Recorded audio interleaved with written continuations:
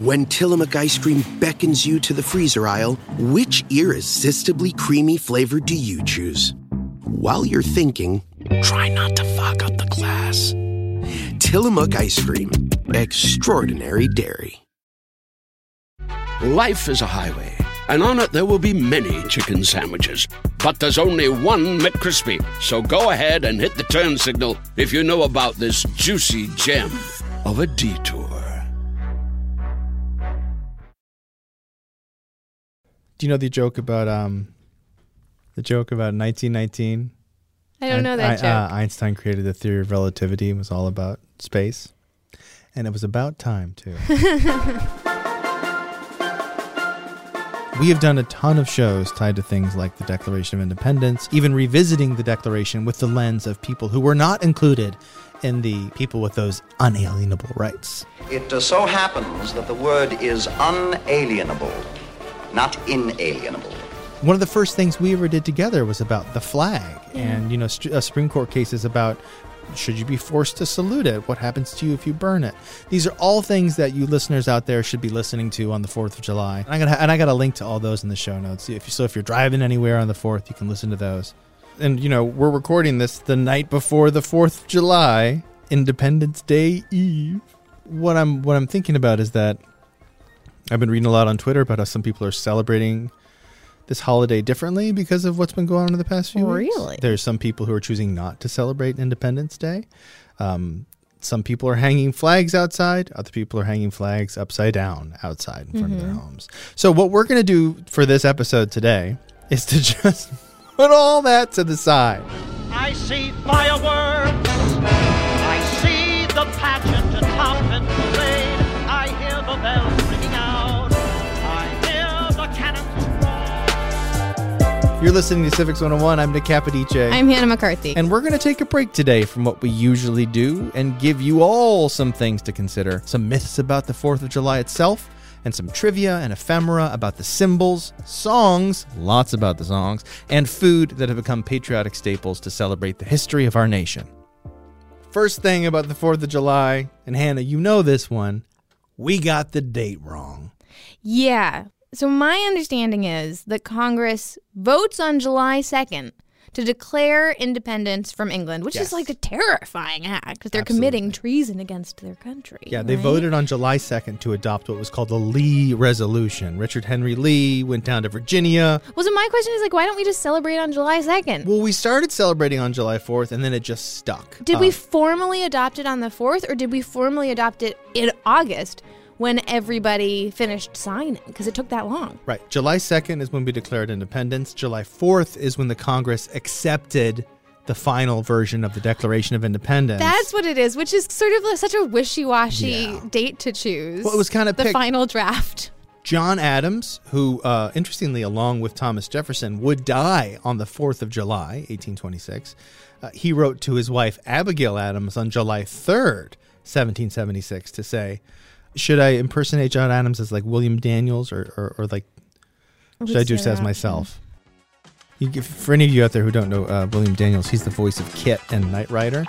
Michael, I just detected tumblers opening the security locks in that office. It's all falling into place, Kit. And Mr. Feeney in Boy Meets World. That's how I know the gentleman. The real hero is someone who does the right thing when the right thing isn't the easy thing to do. He played John Adams in 1776, but he wrote to his wife, Abigail, and I'm just going to say it as me. And he said, the second day of July, 1776, will be the most memorable epoch in the history of America. I'm apt to believe that it will be celebrated by succeeding generations as the great anniversary festival. And then he went on to say that it ought to be solemnized with pomp and parade, with shows, games, sports, guns, bells, bonfires, and illuminations from one end of this continent to the other, from this time forward, forevermore. July 2nd, everybody. July 2nd is when we celebrate our Independence Day. In 1941, a provision was made so that all federal employees got paid time off on the 4th. As do we. But I think I'm going to be working on the day. Are you going to take the 4th off, or are you going to do some work on the 4th? I will be working tomorrow. But our job is about the country, you know, so. Don't forget to take that comp time, Hannah. I always do forget. Next up for celebrating the 4th of July, I want to talk about America. America. America. On this show. Now you know why it's called North America and South America. It's named after... Amerigo Vespucci. Very good, very good. And our official name was the United States of America once we declared our independence, and that's quite a mouthful. So there's a wonderful episode of NPR's Throughline. I've got links to it in the show notes. Everybody should listen. One of the hosts, Rund Abdel Fattah, talked about the surprisingly recent usage of the word America to describe the country in which we live. Mm-hmm. Very new. Everybody should listen to the episode, but the part I want to relate to you now, Hannah, is that they had a scholar, Daniel Immerwahr. He studied all the speeches and writings of all the presidents in the 18th and 19th century. And he found only 11 times that a president referred to the United States as, quote, America. Like usually it was the Union or this republic, yeah, right? Or Columbia, people sometimes call it. Oh, that's right, because of Columbus. Right. Oh. But in 1901, Teddy Roosevelt becomes president, and he goes bonkers for the words America and Americans. He was calling it America every chance he could get. He was basically saying bully and not shooting baby bears and saying America. Indians are the American people fit to govern themselves, to rule themselves, to control themselves. I believe again that the American people are as a whole capable of self-control and of learning by their mistakes. I try to impersonate. He almost sounds Scottish. Put your dollars. It's funny because you can hear echoes of him in FDR's recordings later. Yes, you can. When you put your money in a bank. That was a joke for an audience of one. And to emphasize my point and make a bit of a pivot towards the next subject, Hannah, isn't it interesting that we have a national anthem that does not contain the word America anywhere in it? Oh my gosh. I'm going to tell you about our Star Spangled Banner and all the other songs, but first we got to take a quick break. And if you like this pretty much nonsense, just fill in the air with some fun chatter. We have a newsletter that does pretty much just that. It's called Extra Credit. It's just like this episode, and you can subscribe at our website, civics101podcast.org. Every Stearns & Foster mattress is handcrafted with the finest materials for irresistible comfort every single night. Now, save up to $800 on select adjustable mattress sets only at stearnsandfoster.com. Lesser savings may apply. Life is a highway, and on it there will be many chicken sandwiches. But there's only one McCrispy. So go ahead and hit the turn signal if you know about this juicy gem of a detour. Shopify is the global commerce platform that helps you sell at every stage of your business. With the internet's best converting checkout, 36% better on average compared to other leading commerce platforms, Shopify helps you turn browsers into buyers. In fact, Shopify powers 10% of all e-commerce in the U.S. Sign up for a $1 per month trial period at shopify.com/podcastfree. All lowercase, shopify.com/podcastfree, shopify.com/podcastfree. All right, we're back, and we left off earlier with you pointing out the fact that the word America doesn't even appear in our patriotic songs until what, like the 20th century? Yeah, until 1901. Wow. When we're talking 4th of July songs, what's the first one that comes to mind for you, Hannah? I would probably go with the Star Spangled Banner. All right, Star Spangled Banner by Francis Scott Key. Why are so many of our patriotic songs hard to sing? The Star Spangled Banner is not just hard to sing, it's one of the most famously difficult songs to sing. I know. Do you know why? Because of the range. An octave and a half. Exactly. When you start off, you're like, oh, say. You're like, whoa, that's a deep one. And Yeah. then it's another octave and a half to land to the free. Yeah. And it's hard to hold your highest note on an E sound. I know. Nearly impossible.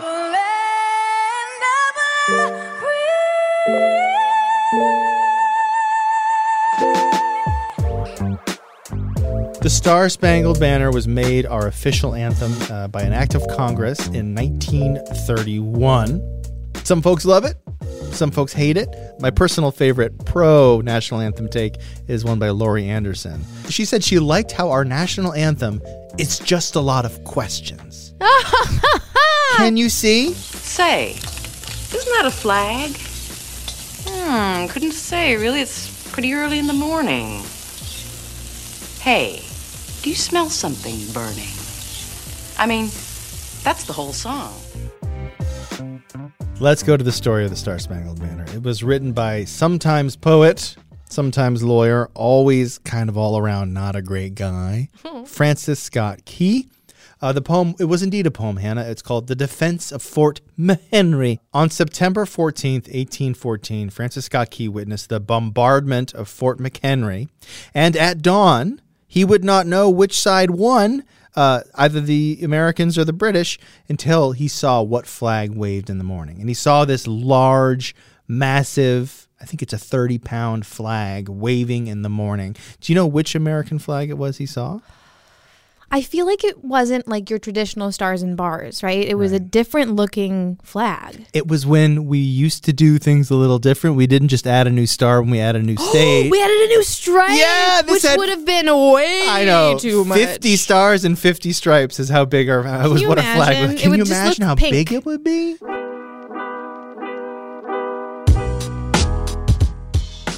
The Fort McHenry flag had 15 stars and 15 stripes. And this was the flag, and we decided, hey, let's just keep it 13 stripes, and we'll just add a new star every time. I'd like to get back to the poem's author, Francis Scott Key. He was indeed an enslaver. He also believed that Black Americans could never be part of our great national experiment. He was a founder of ACS, which is the American Colonization Society. Oof. Are you familiar with their work? I think I probably am without really knowing. Exactly. So this is the group whose entire goal was to send free Black Americans to Africa. Oh, yeah. Mm-hmm. Specifically to Liberia, a country created and named Liberia, literally translation, land of the free, by the American Colonization Society, who by 1867 had facilitated the migration of over 13,000 Black Americans to Liberia. And I'm not done yet. Another thing about this anthem is it's rare. It's got a rarely sung third verse, which has the line, "No refuge could save the hireling and slave from the terror of flight or the gloom of the grave," which some scholars say is a direct celebration of slavery, and others say it's simply using slavery as a metaphor for British oppression. Regardless, because of these words, in 2017, the NAACP in California called on Congress to completely replace our national anthem with another song, which didn't happen. Either way, it's representative of the reprehensibility of Francis Scott Key, isn't it? All right, song number 2. You ready for this? Yeah. My Country 'Tis of Thee. The words were written by a Baptist minister, and he was an author as well, Samuel Francis Smith. And My Country 'Tis of Thee is a kind of song that's a word you're never going to find on an AP Government or Civics 101 glossary, but I'm going to give it to you all out there anyways. My Country 'Tis of Thee is what's called a contrafactum. Do you know what that means? No. A contrafactum is when you swap the words of a song from another song or a poem and you don't change the music at all.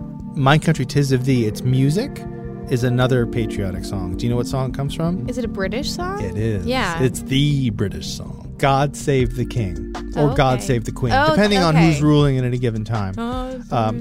Wait, how does it go? God save our gracious King, something. God save our King. That is really phoning it in. Not the British, but us. Yeah. There was a famous, blistering abolitionist version of My Country 'Tis of Thee, written in 1843 by A.G. Duncan. My country 'tis of thee, stronghold of slavery, of thee I sing. Land where my fathers died, where man's rights deride, from every mountainside thy deeds shall ring. Oh my, that's actually, what year is that again? That was 1843. All right. A.G. Duncan, and no one knows much about that guy. America the Beautiful. You know which one that is? Oh, beautiful for spacious skies, for amber waves of grain, for purple mountains' majesty above the fruited plain. America the Beautiful was written by an organist. Wait, actually, the music was written by an organist named Samuel Ward. But the words, "Oh beautiful for spacious skies, for amber waves of grain," that was by poet and essayist Catherine Lee Bates.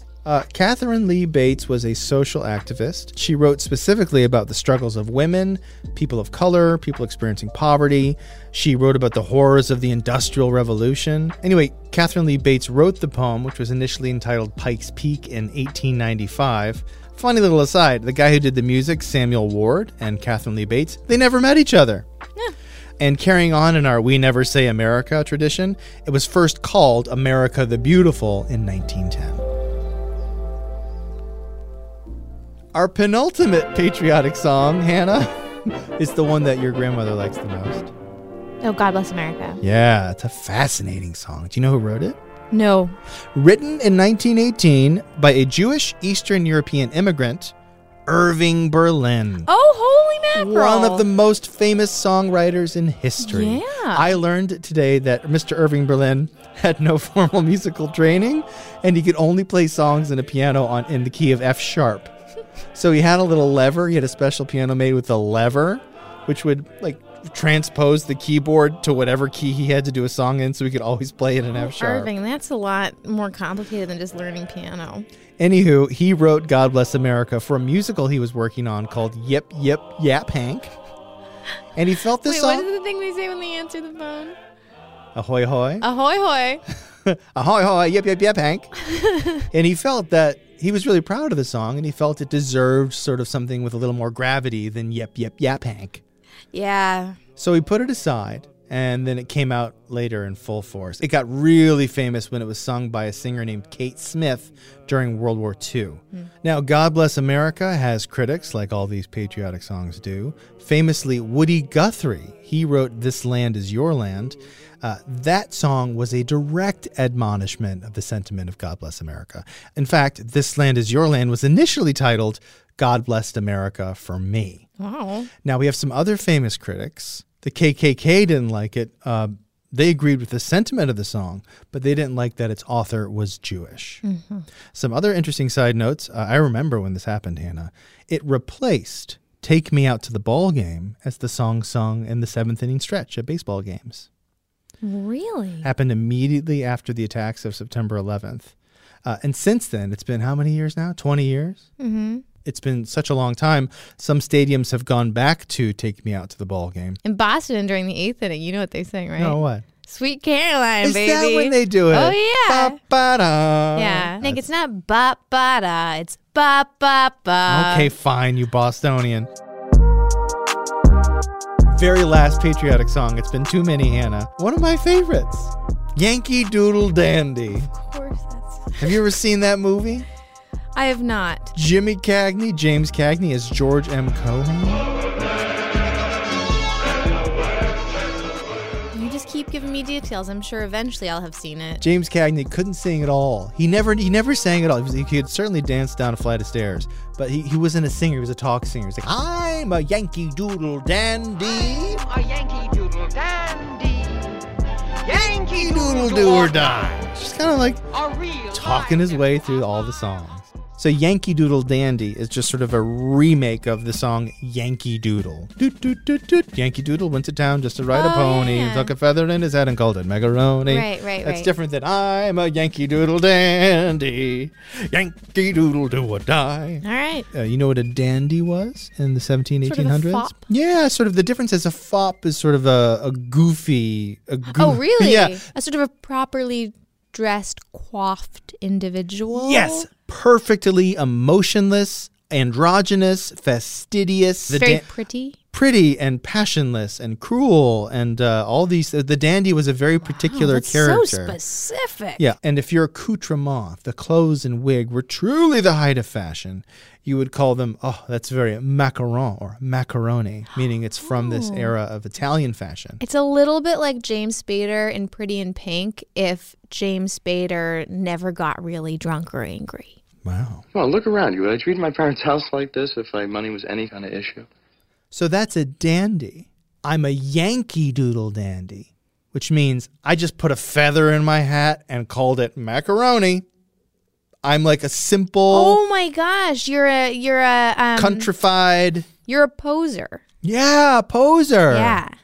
Yeah. You know what you look like with your nice bag and your feather in your hat? You look like a rube.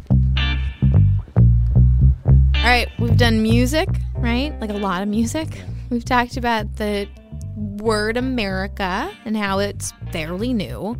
You got anything else for me? I can talk about food or fireworks. It's your choice. Hot dogs or scaring dogs? Oh, 2 different dogs. Which one do you want to talk about? Hot dogs or scaring dogs? I want to talk about scaring dogs. Fireworks. You got it. All right. Hannah, fireworks are old. I know that. Like How ancient. old are they? Not ancient. They're so old. Well, okay, so maybe this is completely incorrect, but my understanding is that they were innovated in China. Is that correct? That's absolutely correct. 200 BC, Luoyang, China. That's when the first sort of firecrackers were created. These were pieces of bamboo stuffed with gunpowder. You could throw them in fire and they'd blow up and everybody would cheer. The first visual explosive firework goes back to the 11th century, and the first color tinted firework is from the 14th century. And yes, all of this came from China. Right. Wow. 14th century. 1300s, we had bursts of color in the sky. Yeah. You know. Imagine how exciting that would be to see that in the 1300s. Yeah. But as to fireworks in America, they have been around since our first celebrated Independence Day, and that was July 4th, 1777. The Sons of Liberty had fireworks in Boston. These were the guys who, Oh, yeah, I know threw all that tea in the water. There was a huge firework display in Philadelphia. It's just always been a thing.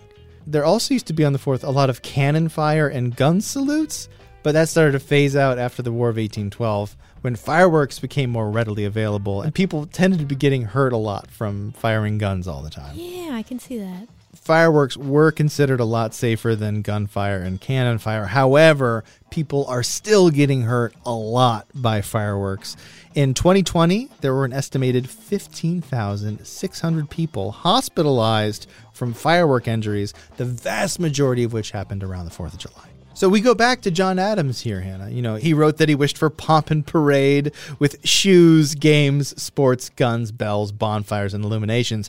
And boy, howdy, he got it. He sure did. Though his home state of Massachusetts. My home state of Massachusetts. It is currently illegal to own, sell, purchase, or use fireworks. I won't give away the name of the uncle who drove to New Hampshire every single year to buy fireworks. We do have He knows who he is. We do have a lot on the border, Hannah. A lot of fireworks stores on the border. We have a lot of fireworks.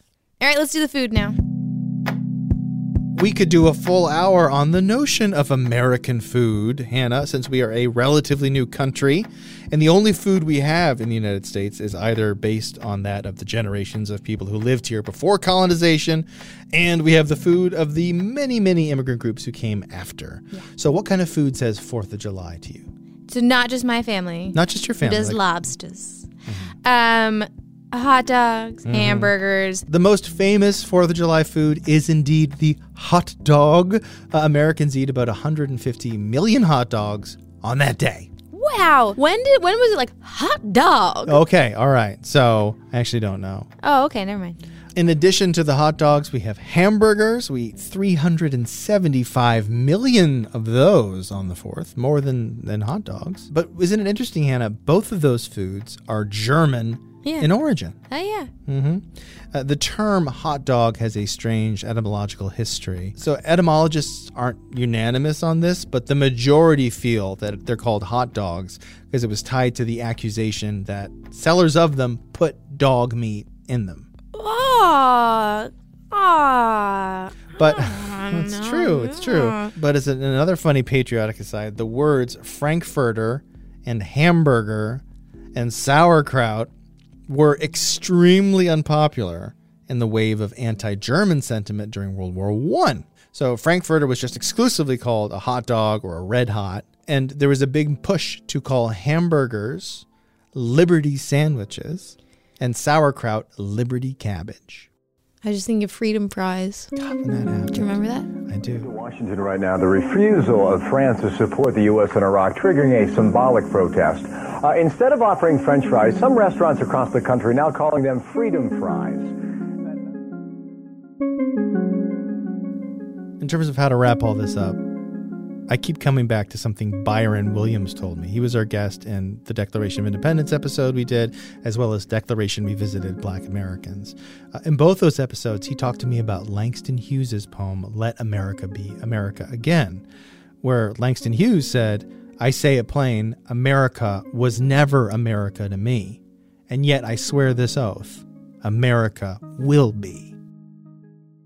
And I guess the point of me reading that quote is, regardless of how you choose to celebrate Independence Day, regardless of where you fall on the political spectrum, I think one thing we can always celebrate is not just the history of our nation, but how we want it to be in the future.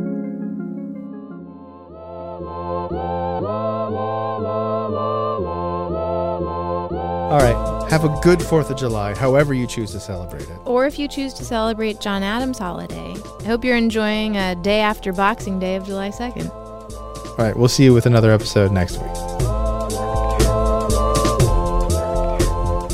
This episode was written and produced by me, Nick Capodice, with you, Hannah McCarthy. Our staff includes Jackie Fulton and Christina Phillips. Rebecca Lavoie is our executive producer. Music in this episode by Lucy Monroe, Azura, Chris Zabriskie, Francis Wells, Margarita, Sarah the Instrumentalist, Xavier Roussan, Bomul, Major Tweaks, Jules Gaia, Young Carts, Pictures of a Floating World, Micaiah, and clips from Knight Rider, Boy Meets World, and the greatest musical of all time, 1776. Civics 101 is a production of NHPR, New Hampshire Public Radio.